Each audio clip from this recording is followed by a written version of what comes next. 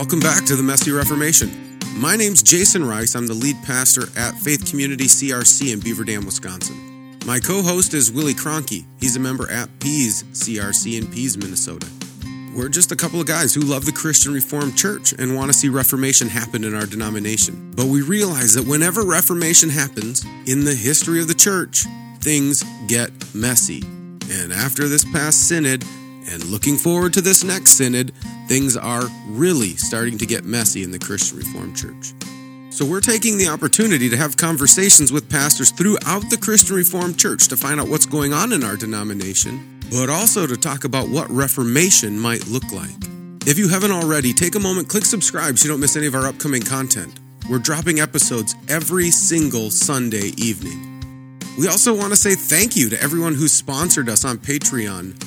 We're slowly making our way to our modest goal of 20 sponsors at $5 a month. So if you appreciate what we're doing and want to help us continue to put out content, head on over to patreon.com/themessyreformation. You can also support us for free by sharing our content. I'm a terrible self-marketer and everyone knows that now, so I need your help. If you know of anyone who would benefit from listening to this content, let them know about the Messy Reformation.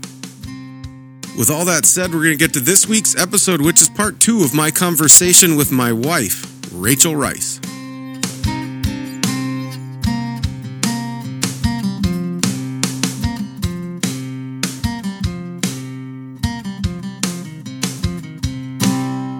But often when you look at the stories, if you leave them as they are,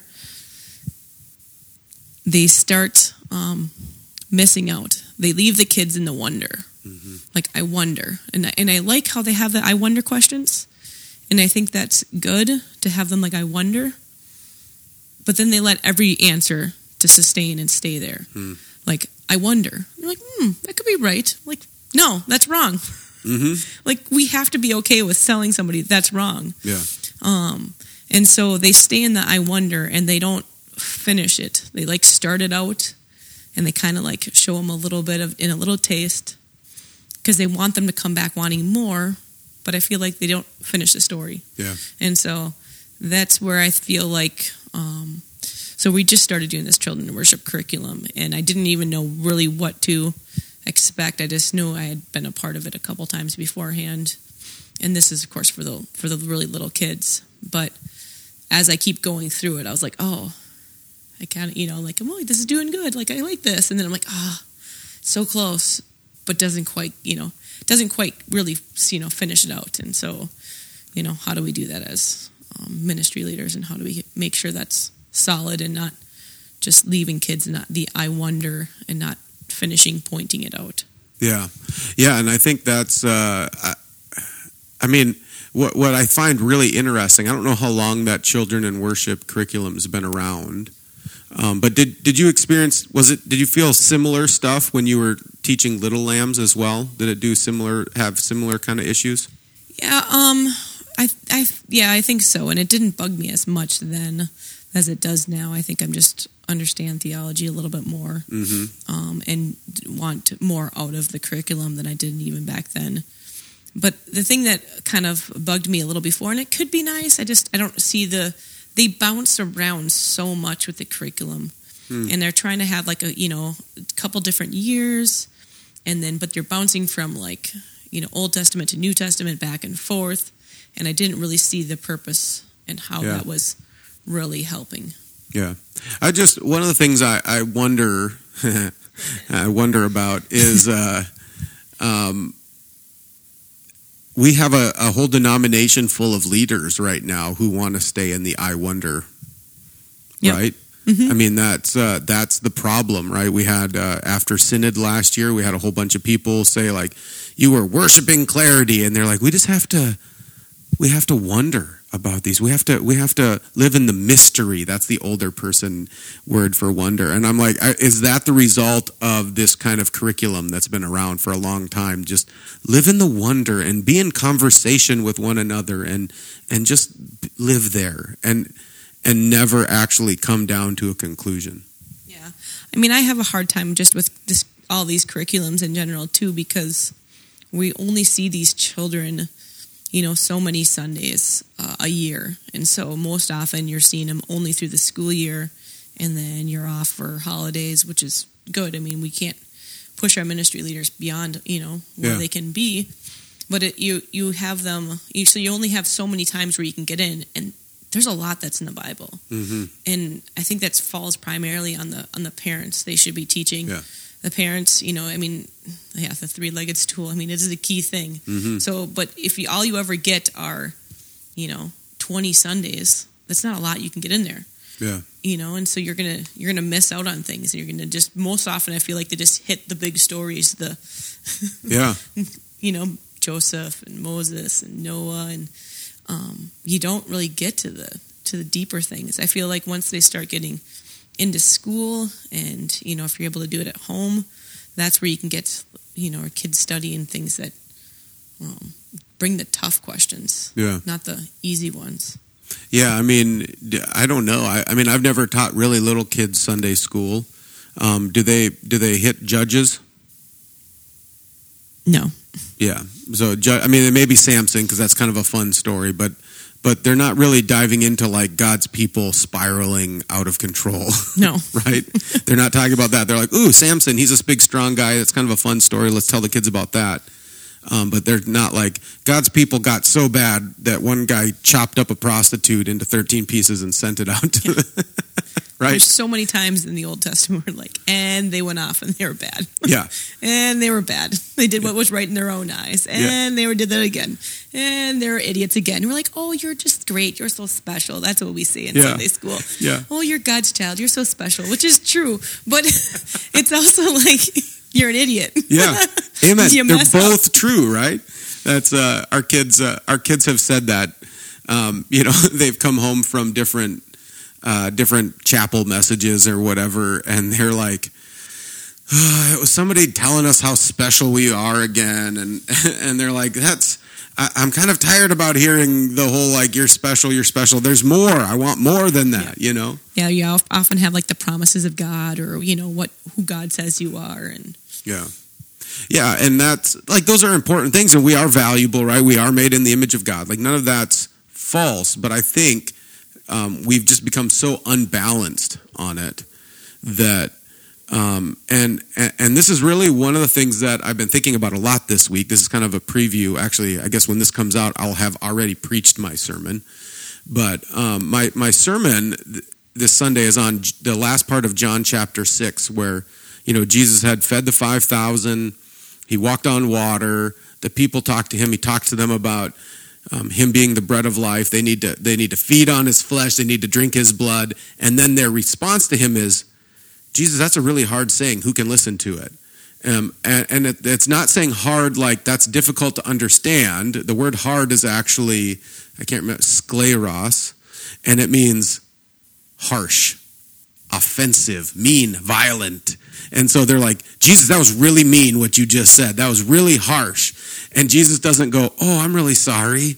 He says, you think you're offended by that? Wait till you see what's going to happen in a little bit. You're really going to be offended. And then he goes off, and then they all leave him. And then he looks at his disciples and he says, you guys want to go too?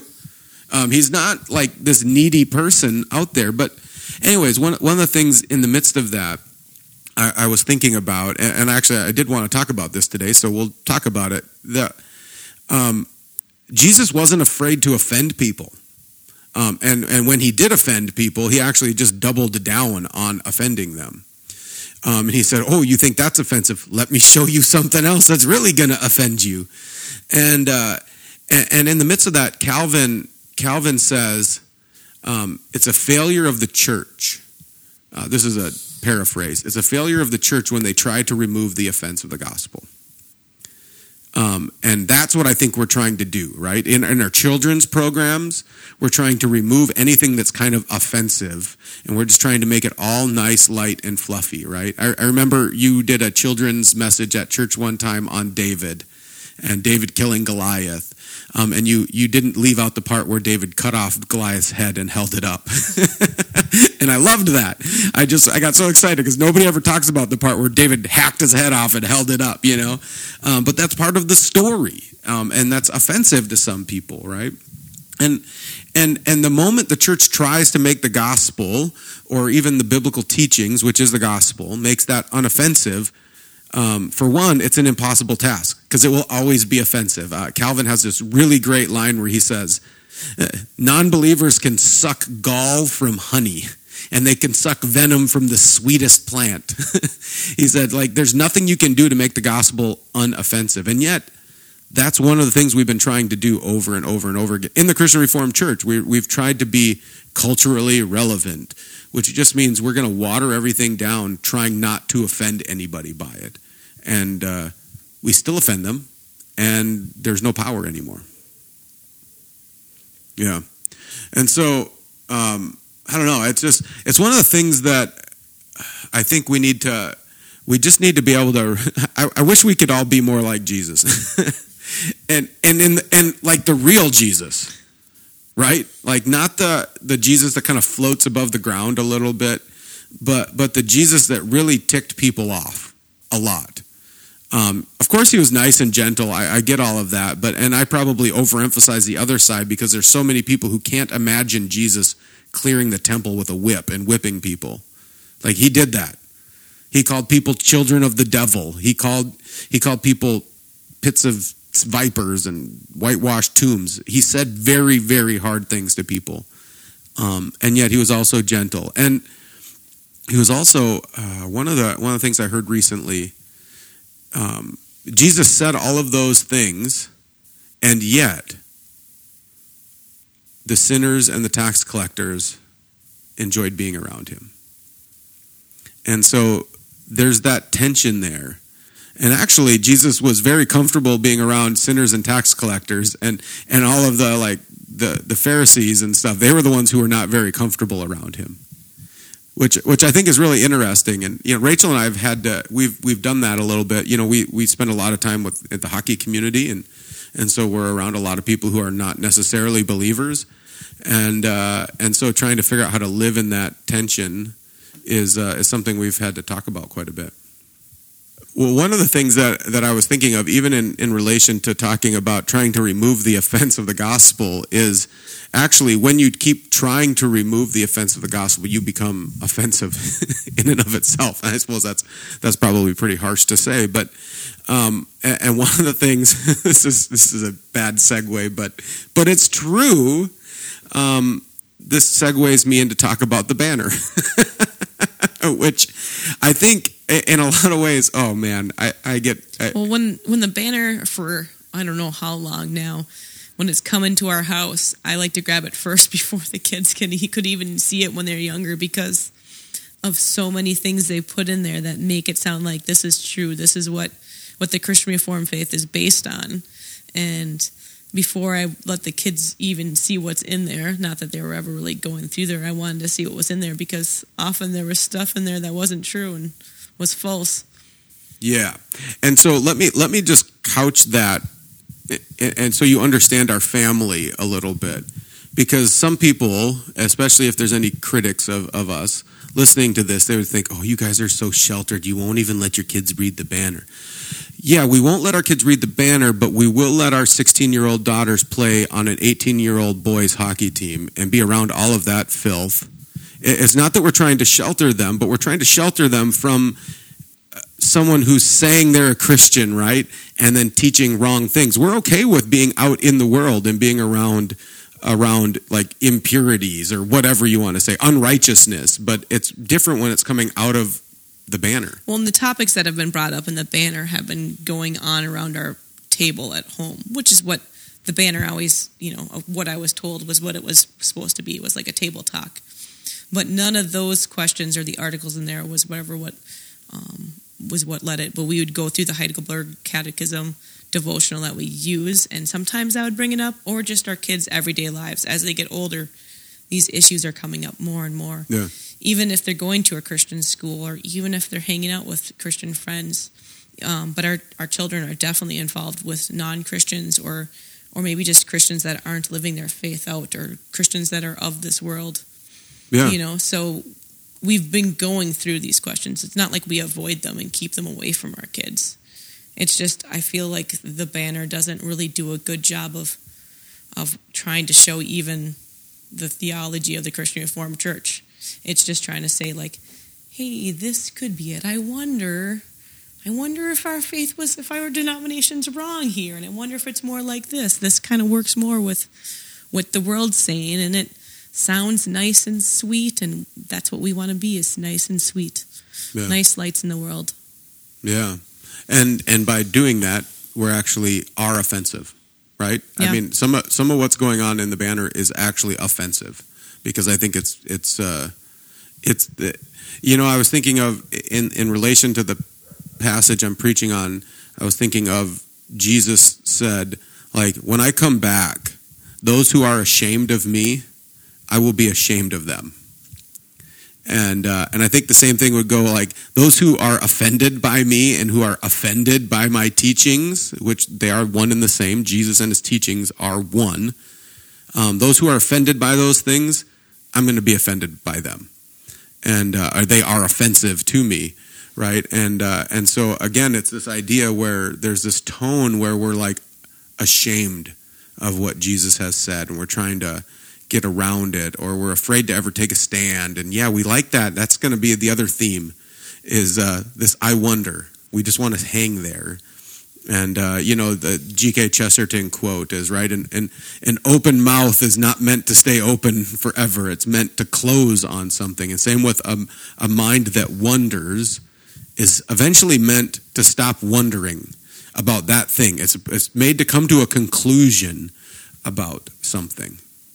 Yeah, and thinking now, we should have probably tried taking the banner with our kids, and especially as they were getting older, having them like look at the articles and circle the things they see in there that are maybe looking like they have authority that they don't really have an authority, right? I mean, it makes me think of something our kids were listening to, and there was a buzzer going off every time there was assumptive language being used. So if it was something like that, or have them look through and see where they're leaving, what kind of, have them ask themselves, what are they trying to do here, or what do you see them doing here? Because often you can kind of see what the author's intent in these articles are. Yeah. One of the things I used to really enjoy about the banner was when they would put different articles in about churches and the different ministries they've done. And so different churches get quite creative with, like, the washing machines that they would have for their community, different ways that they'd reach in. And I don't even know if they do that anymore. Maybe they do. But I feel like they had a good emphasis of what churches were doing. And I know sometimes it could look like just a place to put, like, whoa, look what we're doing. But in a sense, it's also like it gives motivation to other churches. How can we bless our communities? How can we live out our faith? How can we, try to be the hands and feet of Jesus out in the community, and sometimes doing those physical acts or different ways, or the different ministries you have. Churches get stagnant. We need new ideas, right? Yeah. You need to come up with different things. And so that was one of the things I used to really enjoy about the banner. Yeah, and I would say I used to. And I don't want to rag on, but one of my frustrations has been all of those stories now all have a very much of an agenda behind them now. Look at this church that is doing some racial reconciliation thing, and look at this church who's doing some other social justice thing, and look at this church. And we're not hearing stories about churches who are being creative about bringing the gospel into the community. It's all like social justice-y kind of things, because they're really pushing that so hard. Every church I read about it's some social justice agenda. Yeah, I've definitely seen that. I mean, it's normally like a hidden agenda that really isn't hidden. It's pretty easy to see. Yeah, and I've said this a bunch of times. I'll keep saying it because it's true, and I think this is accurate. That there's a blindness there, right? I think I don't even know if I'm going to be very cynical, they're doing this agenda intentionally. If I'm going to give them the benefit of the doubt, I think they're just blind to pushing this agenda. And there's such a level of blindness that it's so hard. It's so hard to help them see it because they're so blind to it. I mean, just recently, and I'm not going to go off on this for a very long time, but The newest issue of the Banner, shows up and has a full ad on the back cover of it for this Better Together a Third Way, right? A full page ad on the back cover of it the month before Synod. Now, tell me that's not an agenda. And you might say, well, that's not that big of a deal. But what the big deal is that Abide had already approached the Banner to put an ad in the Banner, and the Banner said, no, we're not going to do ads for anybody who's pushing an agenda over policy matters in the CRC. They said, we turn down, all one body. We're turning down Abide, and that's it. And now we see this Better Together ad in the Banner. And so people got frustrated right away and emailed Editor Chong and said, what is the deal? And his response was, well, Better Together is not pushing an agenda. They're saying both ways are good. So they're saying both ways are fine. That's not an agenda. And that's blind. Let's just be honest. That's blind, because actually Better Together's agenda is contrary to the decisions that were made by Synod 2022. Synod 2022 said this is a confessional matter. We are not better together, united on this issue. You can't be an office bearer and hold to this. And so Better Together is actually pushing an agenda contrary to what the official position of the Christian Reformed Church is, and Abide is actually teaching and pushing, and if you want to call it, an agenda that is in line with what the Christian Reformed Church already believes. And so if anybody's going to get space in the Banner, it should be Abide. And I'm fine with them shutting Abide down for our ad. I think that's fine. But what bothers me is when Grand Rapids East ponies up $5,000 to start this organization and then has the kind of pull to get that in the Banner on the back page of it, full page, right before Synod. All of that politics tells you that this denomination's broken. And I guess all of that, besides just my own frustration with it, I want to just take that down to one more thing that has become my new encouragement is we can't rely on the bureaucracy of the CRC anymore. It's broken. They're blind. They are blind guides. The local church needs to rise up. And the local church needs to be empowered. The local church needs to get involved. Start raising up leaders. Start creating our own Sunday school material that's actually good. Start discipling our kids. Let's start doing the work and stop relying on the denomination, because they're not going to do it. Hopefully, after Synod 2023, we'll make some really helpful decisions and some things will start changing in the denomination, I think. But for right now, the local church needs to raise up and step up and be leaders in the church today. Definitely. Yeah. So, I mean, what are your thoughts looking forward to the Christian Reformed Church? You got to kind of walk with me leading up to Synod last year, coming out of Synod. Actually, I came out of Synod last year. I didn't feel too beat up, wore out, and exhausted. I have a feeling this year is going to be a little different. What do you think? Yeah, I think this year will definitely be a little bit more rough on you, just physically, mentally, and spiritually, because there's going to be a lot more in it. But, definitely hopeful for, what's going to happen here at Synod. I mean, God's will is, God's will. He's in charge no matter what. So, but we have these hopes and goals in mind, what's going to happen with the CRC after this. So sometimes I feel skeptical. Mm-hmm. So there's times where I'm thinking it's not going to go the way we want it to go. Mm-hmm. It's just going to, I don't know. And people it's just going to kind of go back and forth and keep flopping. But I've seen and heard about a lot of people that have good, strong theology that feel the same way you do and we do. And so that definitely does make me hopeful. But there are still a lot of people who even have strong theology that feel like you have to be nice, and they don't want to be mean, and they don't want to hurt somebody's feelings. Mm-hmm. And so that's sometimes making a decision that's hard is hard when you know it's going to hurt somebody's feelings. I was just on jury duty, and It's going to hurt somebody's feelings if you find them guilty.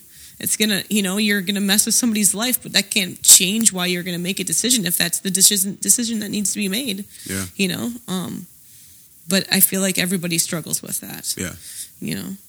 Yeah, I mean, the joke has been, right, it's the 11th commandment, be nice. And a lot of people think if they're not nice, they're not being Christian. Yeah, sometimes the 11th commandment, be nice, is kind of trumps all the other ones. Yeah. Yeah, it is the one that trumps all other ones. And to that, Jesus would say, you make the law of man more important than the law of God, because the 10 commandments do not say be nice. They say don't lie. They say don't commit adultery, don't murder, don't hate your brother, don't covet, right? But it never says be nice. Love your neighbor as yourself, right? That sums up the second half. That maybe that people take love as being be nice, but we know that love isn't always nice. Yeah.